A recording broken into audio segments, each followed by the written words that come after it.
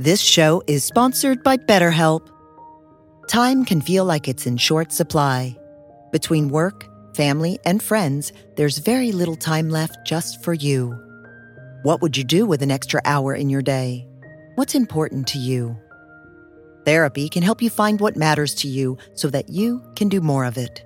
It's a great way to increase self-awareness, build a greater sense of purpose, deal with overthinking, and more. If you're thinking of starting therapy, give BetterHelp a try. It's entirely online and designed to be convenient, flexible, and suited to your schedule. Learn to make time for what makes you happy with BetterHelp. Visit BetterHelp.com/BeHereNow today to get 10% off your first month. That's BetterHelp, HELP.com/BeHereNow.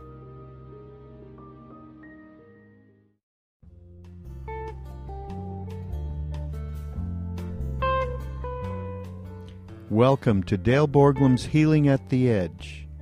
We are very happy to share with you Dale's profound insight and open heart. Please go to BeHereNowNetwork.com/Dale to support this podcast.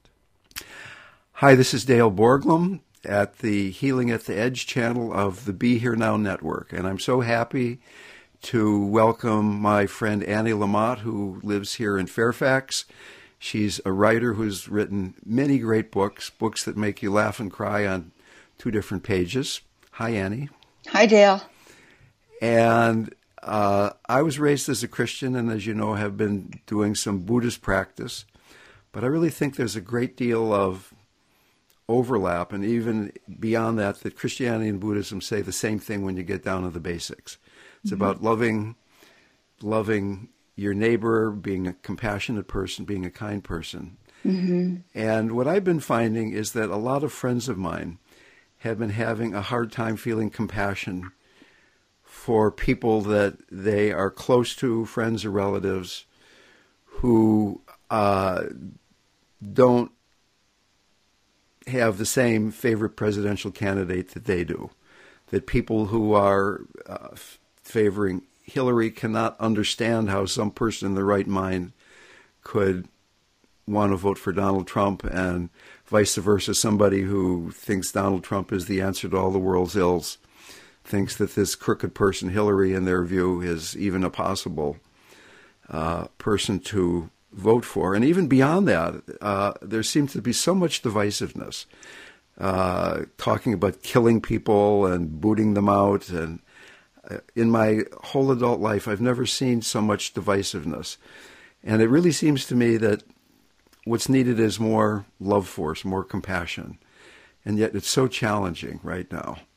I have people that I'm close to that I really profoundly disagree with politically. And I find it challenging to keep trying to open my heart. I was curious if you're in the same situation that I am. Well, I think it's hard, and we're all doing the best we can with a pretty impossible situation, i.e. that we all think that we're right. And if we didn't think we're right, we would have a different opinion and a different candidate, then that would be the right one.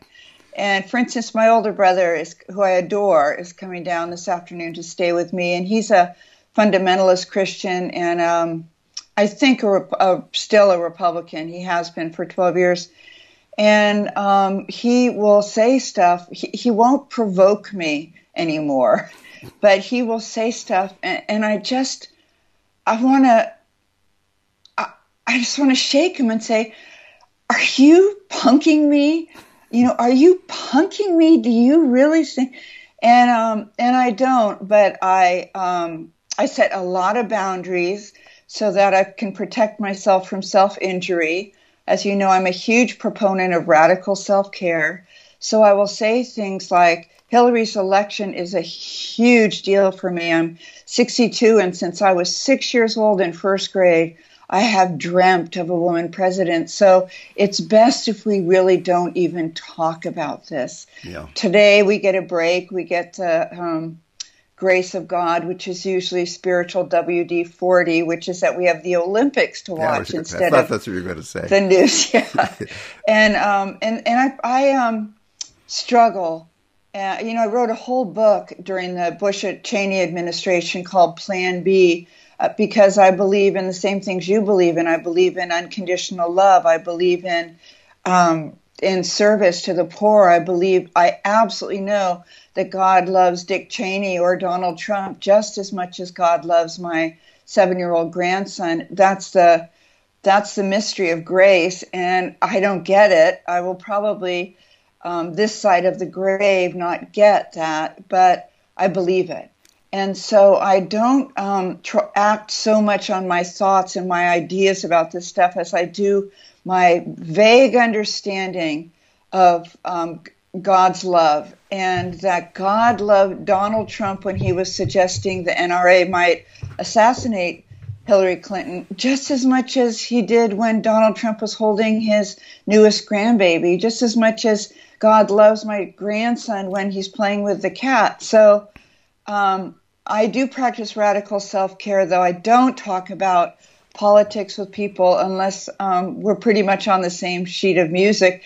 People have said to me, let me get this right. You don't talk to people about politics unless they agree with you. And I said, yeah. And if that doesn't work for you, go talk to someone else. Well, that must avoid a lot of conflict. It avoids a lot of conflict. And I think this is a very hard place, this incarnational realm, this side of things where we were raised a certain way. I was raised by liberals. I was raised by atheists. I have a lot of ideas and beliefs. I was saved by the women's movement when I was 16.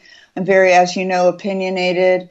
And it's also just hard to be as sensitive as I am. And it's hard to be a seeker in the material world that is so overloaded with noise and input and the whole gestalt of the modern era.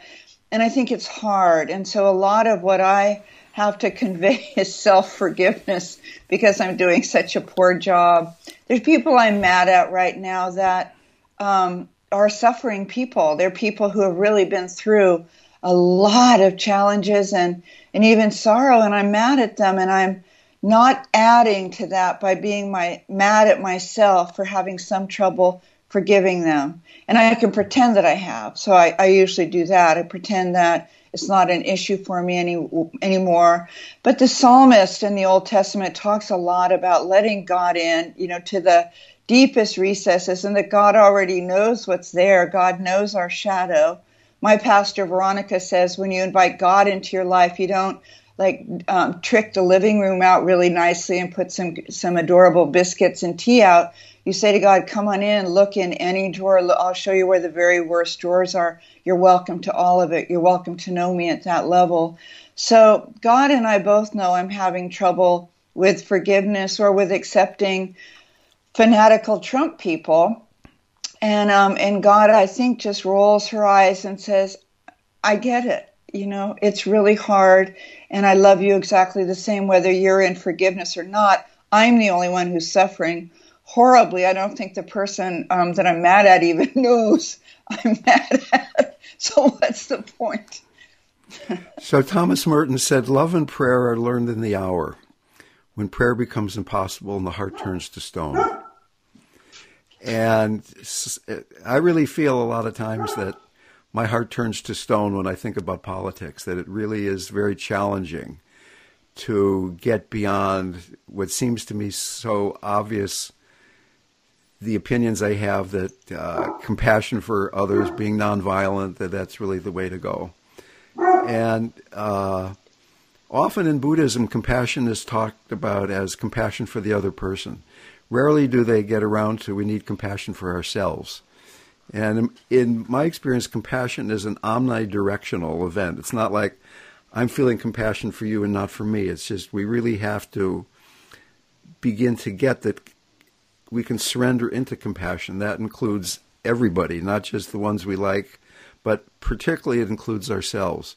Richard Rohr, the Catholic theologian, says God comes to us cleverly disguised as ourselves, which I think is really a kind of a challenging way to look at things. So to me, compassion is the work of a warrior. It's often, I think people have the notion that compassion is being kind and being nice, but it really takes, there's also a quality of tough love involved. Compassion is the quality of being empty of self, of just allowing God in, as you're saying in another language, that the heart can get so big, so boundless, that no matter what people are doing politically and no matter how divisive it is or how violent, that the force of that you are trusting that the force of love, the force of compassion is stronger than any other force in the world.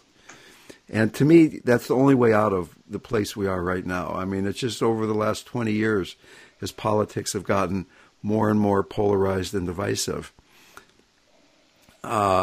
And I'm actually surprised that Obama didn't get assassinated. That he made it through, that he made it through 7.5 years or whatever it is. You know, when he first got elected, I thought somebody's going to get that guy. But the Secret Service did a better job than I expected, I guess. So, in a way, if you really want to be free, if you really want to be with God, then all of this stuff out there is I mean, that place where you're secretly angry at people, that's your work, that's my work. That's the place where, if you really want to be with God, that's the veil that we have to begin to work with, that we have compassion for ourselves, and that when something that difficult arises, can we take that as the impulse to soften our heart? Can difficulty soften our heart rather than just automatically harden into resistance and aversion? Well, of course. And in the recovery community, we say that the willingness comes from the pain, and that any willingness to soften and to open up and to surrender is going to come from having made yourself so crazy and miserable by not doing that you're finally willing to do the sacrament of plopping down and saying to God, whatever. You know, it's a fourth grade prayer, whereas the young people say, whatever, and mean it. But I also understand things so much from the point of view of being an addict in recovery. I just had 30 years clean and sober, and probably for 29 of those years I haven't thought of taking a drink.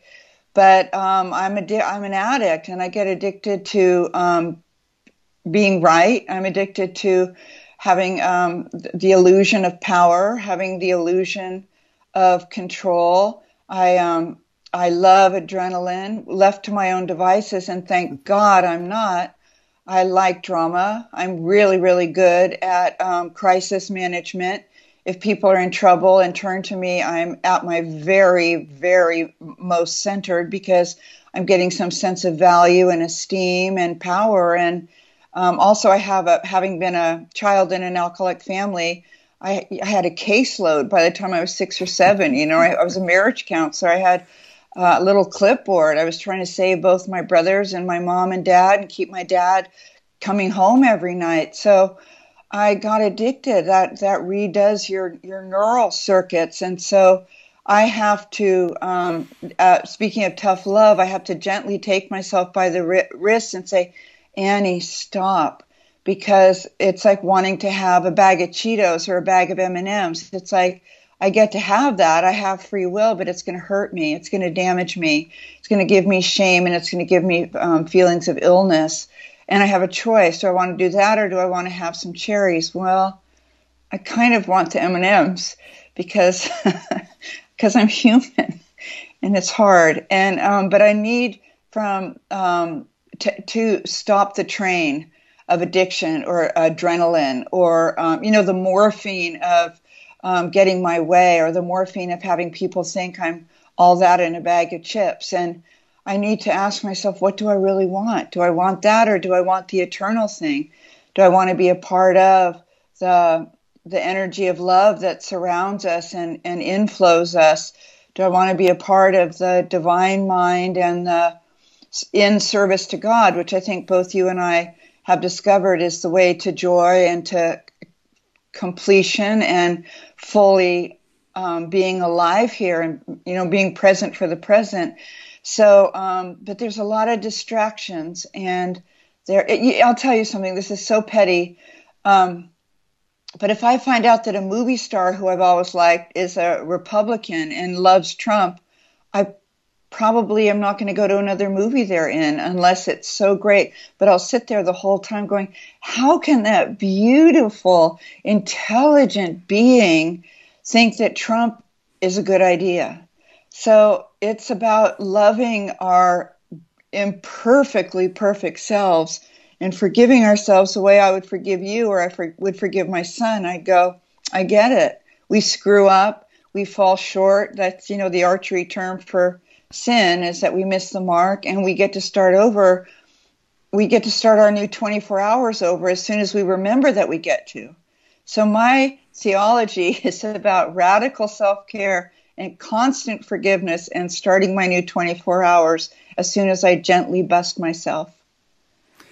So I've been working with these same issues, maybe in a kind of a different language. Mm-hmm. And I've been leading these groups, and there was a woman in one of my groups who's been in the group for a long time and is a really dedicated practitioner, really lovely person. And after a couple of years, she said, I really have come to the conclusion I don't know what compassion is, which kind of shocked me because that's basically what we've been talking about for 2 years. So I figured that I probably wasn't explaining it quite well enough and understanding it quite well enough. And I started doing some reading about compassion, and what the Buddhists say about it I found very useful, that there's that there's 3 levels of compassion. And the first level is you open your heart up enough that you're moved by the suffering of other people or of your own suffering. And that's pretty easy to do when you hear that a child is sick or that somebody's abused or something like that. You see a sick animal or something, that your heart just opens very naturally if you're a normal human being. Some situations easier than other situations. It's harder to open up your heart to the Republican actor. As you were saying before, it's harder to open up your heart to the abuser instead of to the abused. And so that then brings me to the second level of compassion, which is you begin to understand how suffering arises, that it's coming from grasping. And that if you really begin to understand that somebody is suffering and they're causing their own suffering, then maybe it's easier to have compassion for them. So like if I try to imagine what it feels like to be Donald Trump, that first of all I imagine that. I mean, I have my own definition of him that has to do with narcissism and bullying and various things, other psychiatric definitions of him possibly. But if I really try to feel what I imagine it feels like to be him, only then can I really have compassion for him. And it's pretty easy to imagine things. Well, I imagine he feels like that, or this friend of mine feels like that. But to feel the fear that somebody's feeling, to actually feel it in your body, then maybe you can truly have compassion for that person. That it's taken it beyond, I'm trying to be a good person here, I'm generating some compassion toward you. But really put yourself in the shoes of that other person for a few minutes. The third level of compassion is that that's your true nature. That it's not even something we've got to do, that when we get the stuff out of the way, we get the conditioning out of the way, that everybody is compassionate. But to me, it seems like there's this... Oh, sorry. That's okay. To me, it seems like there's this really tension between the part of us that wants to be free and compassionate and loving and the scared little kid that's trying to survive. Mm-hmm. That learned very early on that you can't... Gosh. Okay. Should have reminded you to turn off the phone. That was I was talking to you before, so I had to have it on. But anyway, okay, back in the saddle. Sorry. Okay, back in the saddle again. So what we're saying there, what I was saying, I think I can remember. Once that train of thought goes, I got to reboot the whole thing sometimes, it seems, these days. You're talking about trying to be there for the little one inside who's really afraid and just trying to survive. So there's this tension between this part of me that wants to be free and loving and knows that's who I really am. Mm-hmm. And that long ago, I began to not trust my impulses because the big people were saying, no, here's the rules. Here's the way to do things. Here's the way to get acceptance. Mm-hmm. And I wanted to be accepted because they were feeding me. They were taking care of me. So there's this tension going on. And that little person is really worried about survival. Mm-hmm. So that's like there's this survival instinct that's the superego that's really neurotic. And then there's this spiritual side that says, hey, that's just all a cloud passing through the vast sky that is your heart that's so boundless that it can contain all the suffering in the world. So that's why we call it spiritual practice. That again and again and again, we buy into the scared voice. Mm-hmm. And have to have compassion for that, to the point that it can be humiliating if you really have that propensity, that again and again to just allow yourself to be that person and bring it all to God or surrender into compassion. Uh-huh. I think you've hit upon a number of important points. One is that by the fear and the held breath of childhood is how we survived.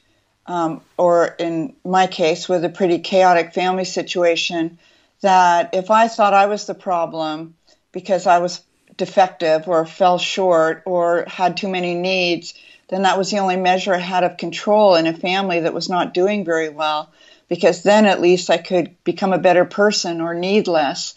And it's very, very hard to give that up because it was about life or death. If it was mom and dad that were nuts or alcoholic or codependent or miserable, then I was doomed because my caregivers were not able to keep me alive and my brothers alive. So I took care of everybody. I developed this hyper responsibility, and I believed that there was something wrong with me that was causing the unhappiness. So that's very hard to give up. I think that what I can say from my own travels in healing, in psychic and spiritual healing, is that I still go right back there. It's like to the base camp of hyper self-consciousness, hyper judgment, and responsibility. But I go there for shorter and shorter periods of time. I might go there for a couple hours later today and think that the reason my older brother is unhappy, or my son, or Hillary is unhappy, is because of something that I'm not doing, something defective about me. And I'll stop and I'll go, oh, Annie, it's okay. And I'll actually stroke my own shoulder the way I would a child or one of my Sunday school kids. And I'll say, we all do this. This side of the grave, I don't think we're going to have perfect realization. I'm not going to. You may. But thank you. Yeah. But what I have one basic lesson I teach my Sunday school kids, and they're all different ages. Sometimes there's one or two of them, and sometimes there's 7 or 8 teenagers. And what I teach them is that they're loved and chosen. I'm sorry about this dog. I'm going to go shout at it. Ladybird. There's no one at the door. It's just my dog has a hyper responsibility also. But I say to my kids, I do a game with my kids, and I say, is anyone here wearing a denim shirt and wireless glasses? And of course that would be you, but little kids never quite put it together. They always have to look around, and they go, oh, I am. And I go, you know what, Dale? You are loved and chosen. And nothing you do or don't do can change the degree of that, the spaciousness and infinite truth of that. You're just loved and chosen. You are love. You're made out of love. And I do it all the time with my kids, and it's very hard. It's hard for me to believe that this is a come as you are party, And, but that's my understanding of God, is that. It's a great line. What? The come as you are party. Oh, it is, and we do the best we can, and we fall short. Even I've been writing a lot about Jesus lately, and, there are some times in the Bible where he gets very pissy, and I don't agree with the position he has taken. Like with Martha and Mary, he gets very pissy with them when they doubt the whole message of the gospel and the kingdom within us after their brother has died. Well, if my brothers die, we've got a problem on our hands because nothing is going to hold true for me anymore.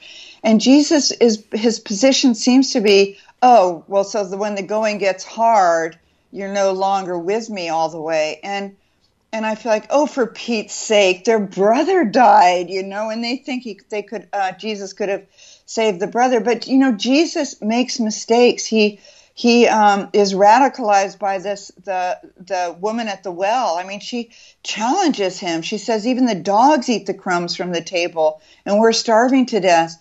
And I just don't think we're supposed to be doing better than we are. That was the message that kept us rewarded and safe as little children, and it's certainly the message of the American culture, and why both you and I have found sanctuary and identity in small spiritual communities where we believe in a deeper truth than what our weight is this week, or how our hair looks.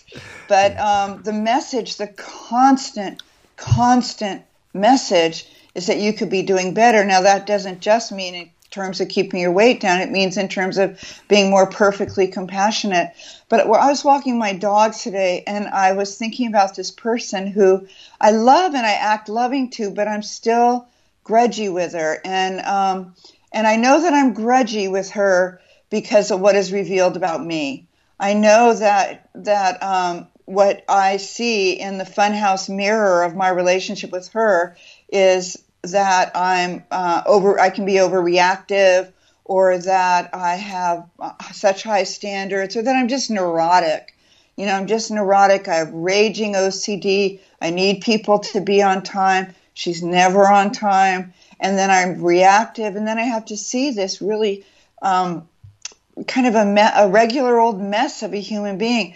But Jesus comes here to be a regular old mess of a human being and to say, it sucks here, it's hard here, people are brutal, Cain is still killing Abel, and I'm both of them. I'm Cain and I'm Abel, and I'm brutal, and I have an inner Donald Trump, and and I'm grudgy towards this woman because she reveals me to be reactive and to be more like my mom than I had hoped when I got into recovery and therapy 30 years ago. So it's like all ultimately comes back to what we began with, which is that it's about this profound self-forgiveness for our imperfect perfection. Richard Rohr, who I adore, who's like a saint, I'm sure he's just like us, He has days that are just too long and where people are sitting on his last nerve.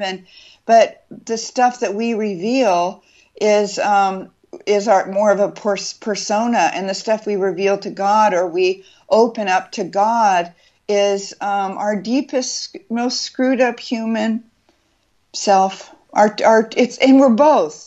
We're those perfect children who are loved and chosen, and we're the grudgy person who won't forgive this woman who's been through a lot of suffering because she's always late. So my first meditation teacher, Suzuki Roshi, said, we're all perfect, but there's still room for improvement. Mm-hmm. And I've been doing this spiritual stuff for decades and decades. I'm still pretty neurotic. I'm still judgmental at times, but I think what's changing is it doesn't bother me so much anymore. Right, or last as long. And Ram Dass said, if you're a son of a bitch and you get enlightened, you'll be an enlightened son of a bitch. Mm-hmm. So that it's not like we're going to be saints, and I don't think Mother Teresa was really Mother Teresa, for that matter. Right. And that it's just that it's more complete acceptance, more of opening the heart to the frailty and the finiteness, but also at the same time opening it to the profound beauty that we are. That's maybe even harder than opening it to the. Oh yeah. Definitely. Also, along the lines, I have to yell at my dog again. It's so annoying. If Jesus were here, Jesus would yell at my dog too. In Texas, you hear people say all the time, God loves you exactly the way you are, and God loves you too much to let you stay like this, And I think that's the tension. And again, willingness comes from the pain that we are willing to change and to hurt a little, and to not feel protected when the pain of not being that way gets to be too big. So I know that I have tried so hard that was here on earth, to do a good job, to be a dear person, to take care of my family, my community, and the poor, and, like Isaiah says, to plead for the widows, and I've tried to do that. And then there's my human, narcissistic, egotistic inner, Donald Trump, who's currently kind of the it girl for everything that is our dark, shadowy, bullying, blowhard side. And I have that. I have tried so hard, and the trying was not ever going to be the solution. Figure it out is not a good solution. It's not a good slogan. But in my family of intellectuals, figure it out was the path. And that if you could figure it out, that would give you the illusion of being safe and esteemed. And to give up that and to go, boy, I don't have a clue about that, is the beginning for me of wisdom and of healing. I was just rendered speechless by something you said, and I can't remember quite what it was.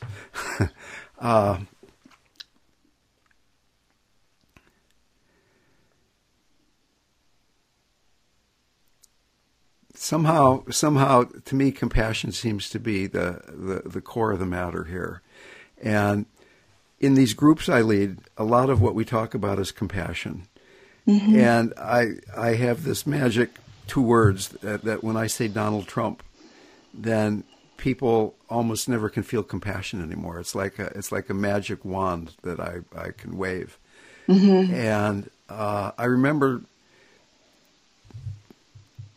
a long time ago when I was at Ram Dass's house, he had a picture of Jesus and a picture of Buddha and a picture of Maharaji and a picture of Dick Cheney. Uh-huh. And to me, there's like 2 parallel spiritual paths. One path is to be able to love Dick Cheney mm-hmm. and have compassion for him and to feel who he must be to act the way he does. Mm-hmm. But another path is to really love the boundlessness of Christ, the boundlessness of the Buddha. That in a way, to me, that's even harder mm-hmm. to really accept that I'm whole. It just seems it's getting slightly easier as time goes on. But one of the biggest, if not the biggest, impediments on the spiritual path is this self-judgment, the superego, the thing that keeps saying, I'm not good enough. At these groups I lead, I give a little talk, there's a guided meditation, and people check in. And there was this guy named Charles, he died recently. But anyway, he was in the group for 3 or 4 years. And for the first 2 years, every time when he would check in, he'd say, my children are driving me crazy. Mm-hmm. And he had some very challenged children who were involved with, the courts were involved, and children were being taken away from parents, and all kinds of really complicated, messy stuff. But it took him 2 years to get to the point of coming in and saying, my children are really having a hard time, and I'm pretty good this week. Mm-hmm. I love them. And in Buddhism, there's this slogan that's kind of put very poorly, I think. It's drive all blames into oneself. And it doesn't mean that you're blaming yourself, but as long as you're blaming your children or the weather or the Republicans or anything else for making you feel bad, healing isn't going to be possible. Mm-hmm. That really what it takes is, it's your reaction. It's your own thing that's going on. And for instance, like cancer doesn't cause suffering. Resistance mm-hmm. to cancer causes suffering. Mm-hmm. And maybe what Jesus was saying is that the death of your brother doesn't cause suffering, but your relationship with it. That there's a way of consciously grieving. There's a way of feeling profoundly sad, but not losing connectedness with Christ at the same time. Mm-hmm. I mean, I'm not sure what he was trying to say, but I try to help people grieve consciously.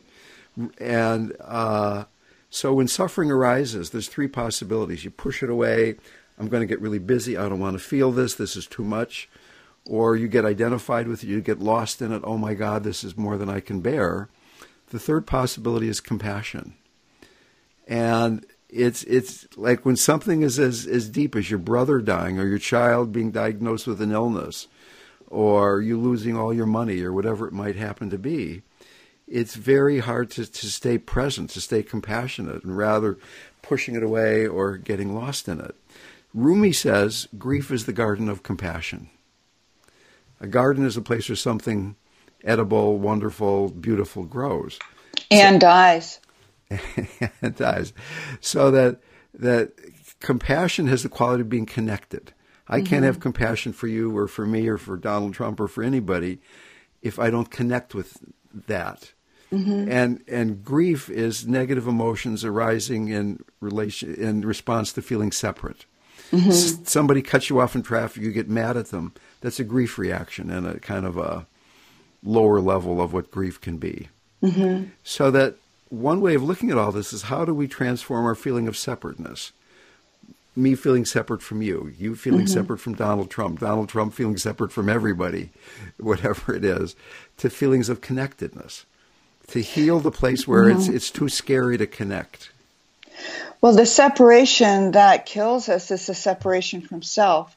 And of course, I think you were saying that, and that the other people and God that we are separate from or experience separation from are manifestations of that there are parts in ourselves that are just too hard to accept and to love. They're just appalling. They're the source of all great literature is the human stain, as Philip Roth put it. But my understanding of things is that we have a dual citizenship, and that it's like having an English passport and an American passport, and that we are the child of God, we're the child of the universe, we're made out of the same stuff Jesus and Buddha were made out of. We're made out of Holy Spirit energy. It's very Einstein. It's there's only one thing, and it's us. And then there's also the part that was a child who was really damaged by a very harsh and brutal and competitive culture, and became a person who was capable of being harsh and competitive and brutal to other people as a way of coping with the terror of being here, the terror of our mortality. So I think, we vacillate between those two passports. And as we were saying earlier, the blessing and the healing is that when we go into the separation from self and the judgment and the internalized critic, we catch ourselves so much more quickly. I mean, I lost years to this in my 20s, and I got sober when I was 32, and I began to then be able to very gently bust myself and to see that I was judging or harshing on people because of stuff I rejected from my own self or pretended I wasn't troubled by anymore. So I'm so into imperfection and into I've always written about wearing very forgiving pants, not trying to shape up and fit into smaller pants or fit more perfectly into that size, but instead to find some pants with elastic so that there's even less opinion of you than what you bring.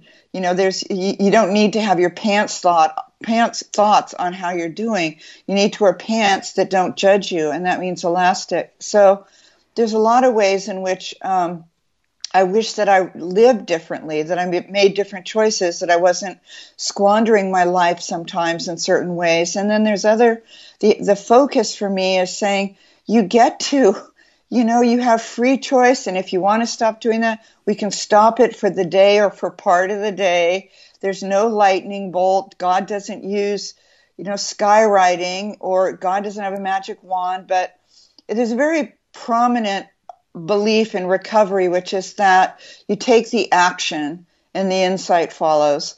So that if I'm off or I'm itchy and rashy on the inside or grudgy, I'm not going to figure that out in a way that's probably going to be very helpful. But if I want to have really loving feelings, I'm going to go do a bunch of loving things.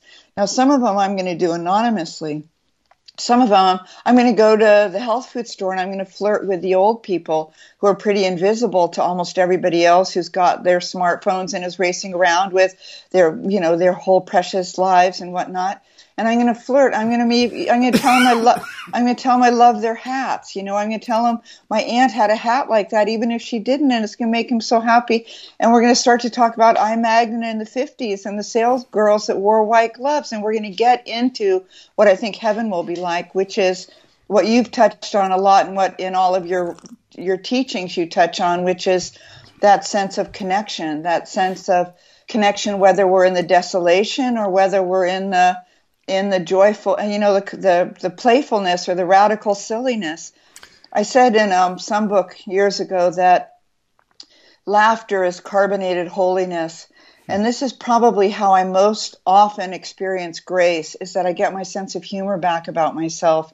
And I don't feel like that clutchy exhaustion with my own neuroses. Instead, I think this is going to be a great story. I can't wait to tell Janine, because I know she has it. The greatest words that I interpret Jesus as having said over and over again are, you know what, me too.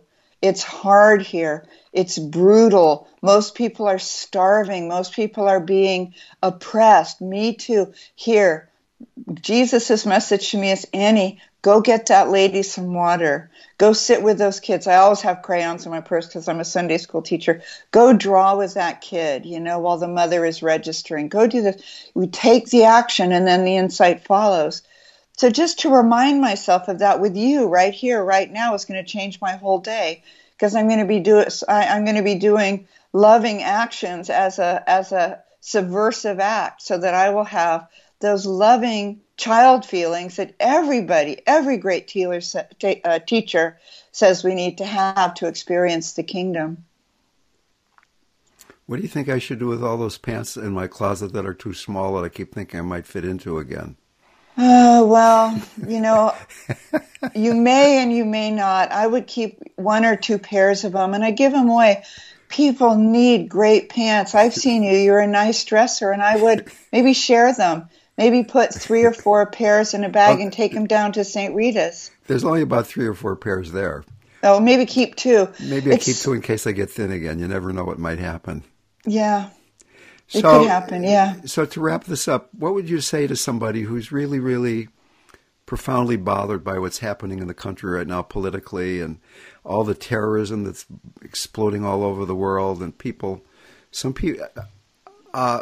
I've had people come to my groups who start talking about the world and they just break down crying. They just think the planet, the environment is being completely degraded beyond the point of return, and that people are becoming more and more separated from each other, and on and on. You could pick almost any area of society or planetary existence and make a pretty bleak assessment of what it is that's going on.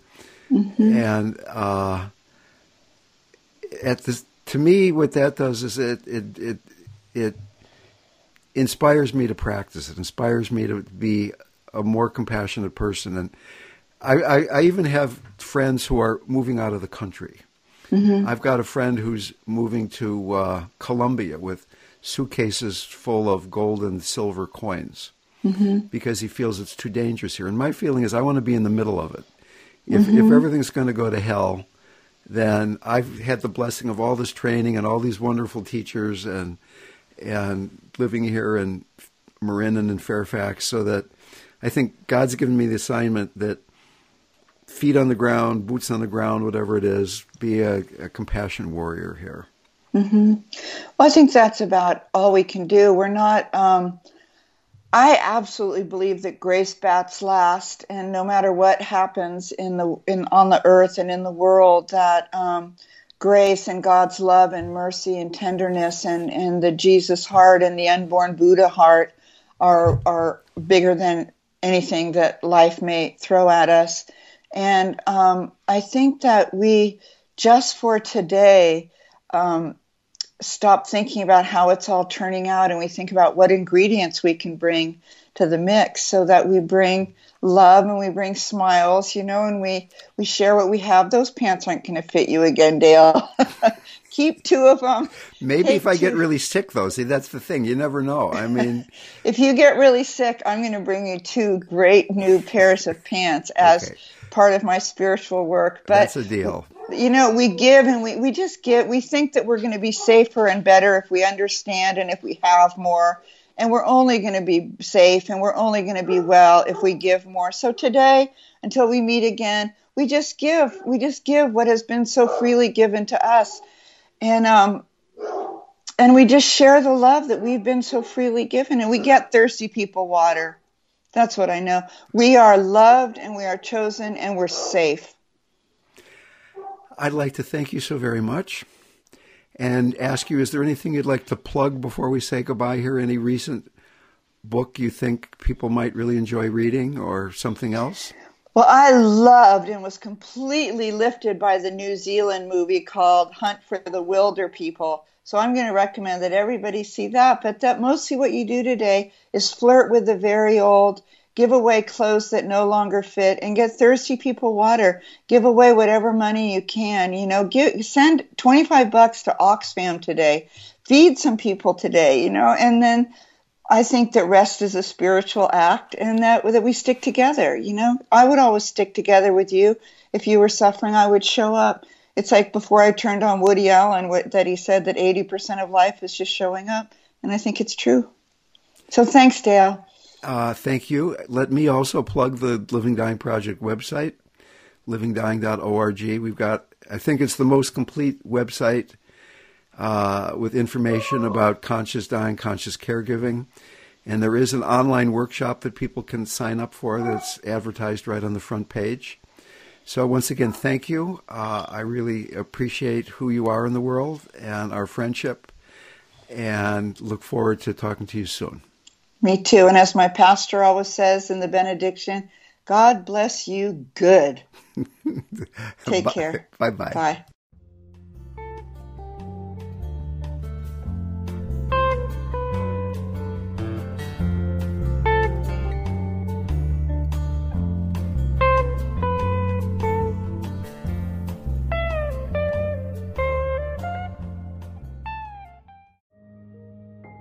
This show is sponsored by BetterHelp. Time can feel like it's in short supply. Between work, family, and friends, there's very little time left just for you. What would you do with an extra hour in your day? What's important to you? Therapy can help you find what matters to you so that you can do more of it. It's a great way to increase self-awareness, build a greater sense of purpose, deal with overthinking, and more. If you're thinking of starting therapy, give BetterHelp a try. It's entirely online and designed to be convenient, flexible, and suited to your schedule. Learn to make time for what makes you happy with BetterHelp. Visit BetterHelp.com/BeHereNow today to get 10% off your first month. That's BetterHelp, HELP.com/BeHereNow.